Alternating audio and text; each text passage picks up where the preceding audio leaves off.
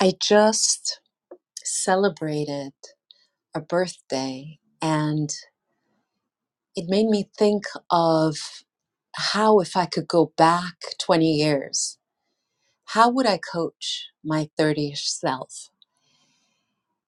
And I came up with 20 ways in which I feel if I had gotten coaching in my 30s, I would be different and I would know these 20 things. And I want to share them with you today.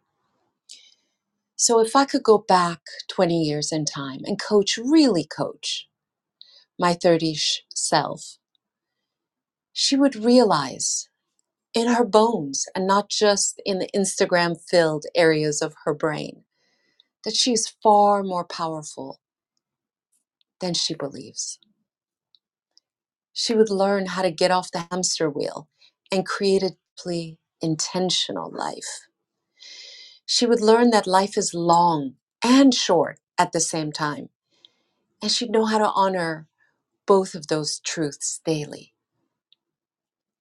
She would stop people pleasing and start powerfully serving herself and those she cares for. She would learn how to speak her truth with ease and with calm. She would learn how to be a fierce giver rather than a selfless one. She would learn how to slow down her thinking in order to speed up her achievements. She would learn to treat her body, mind, and soul like she's an Olympic athlete and save herself from so much physical and psychological pain in her later years. She would know that she doesn't need to walk a mile on her knees to earn anything. Respect, love, money, ease are her birthright, and only she is getting in the way of claiming all of them. She would not pass some of her deepest fears and worries to her children, especially her daughters. She would read life-changing books for transformation and not just information.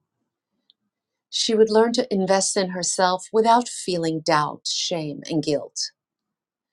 She would learn how to communicate, negotiate, and lead more effectively. She would know that the grass is not greener on the other side. And wherever she finds herself, she alone is the gardener. She would learn that time management is pain management. She would stop the endless and futile search for life balance and instead learn life integration. She would become more lighthearted and relaxed. She would learn to play the game of being a corporate citizen skillfully and not as a daily sufferfest.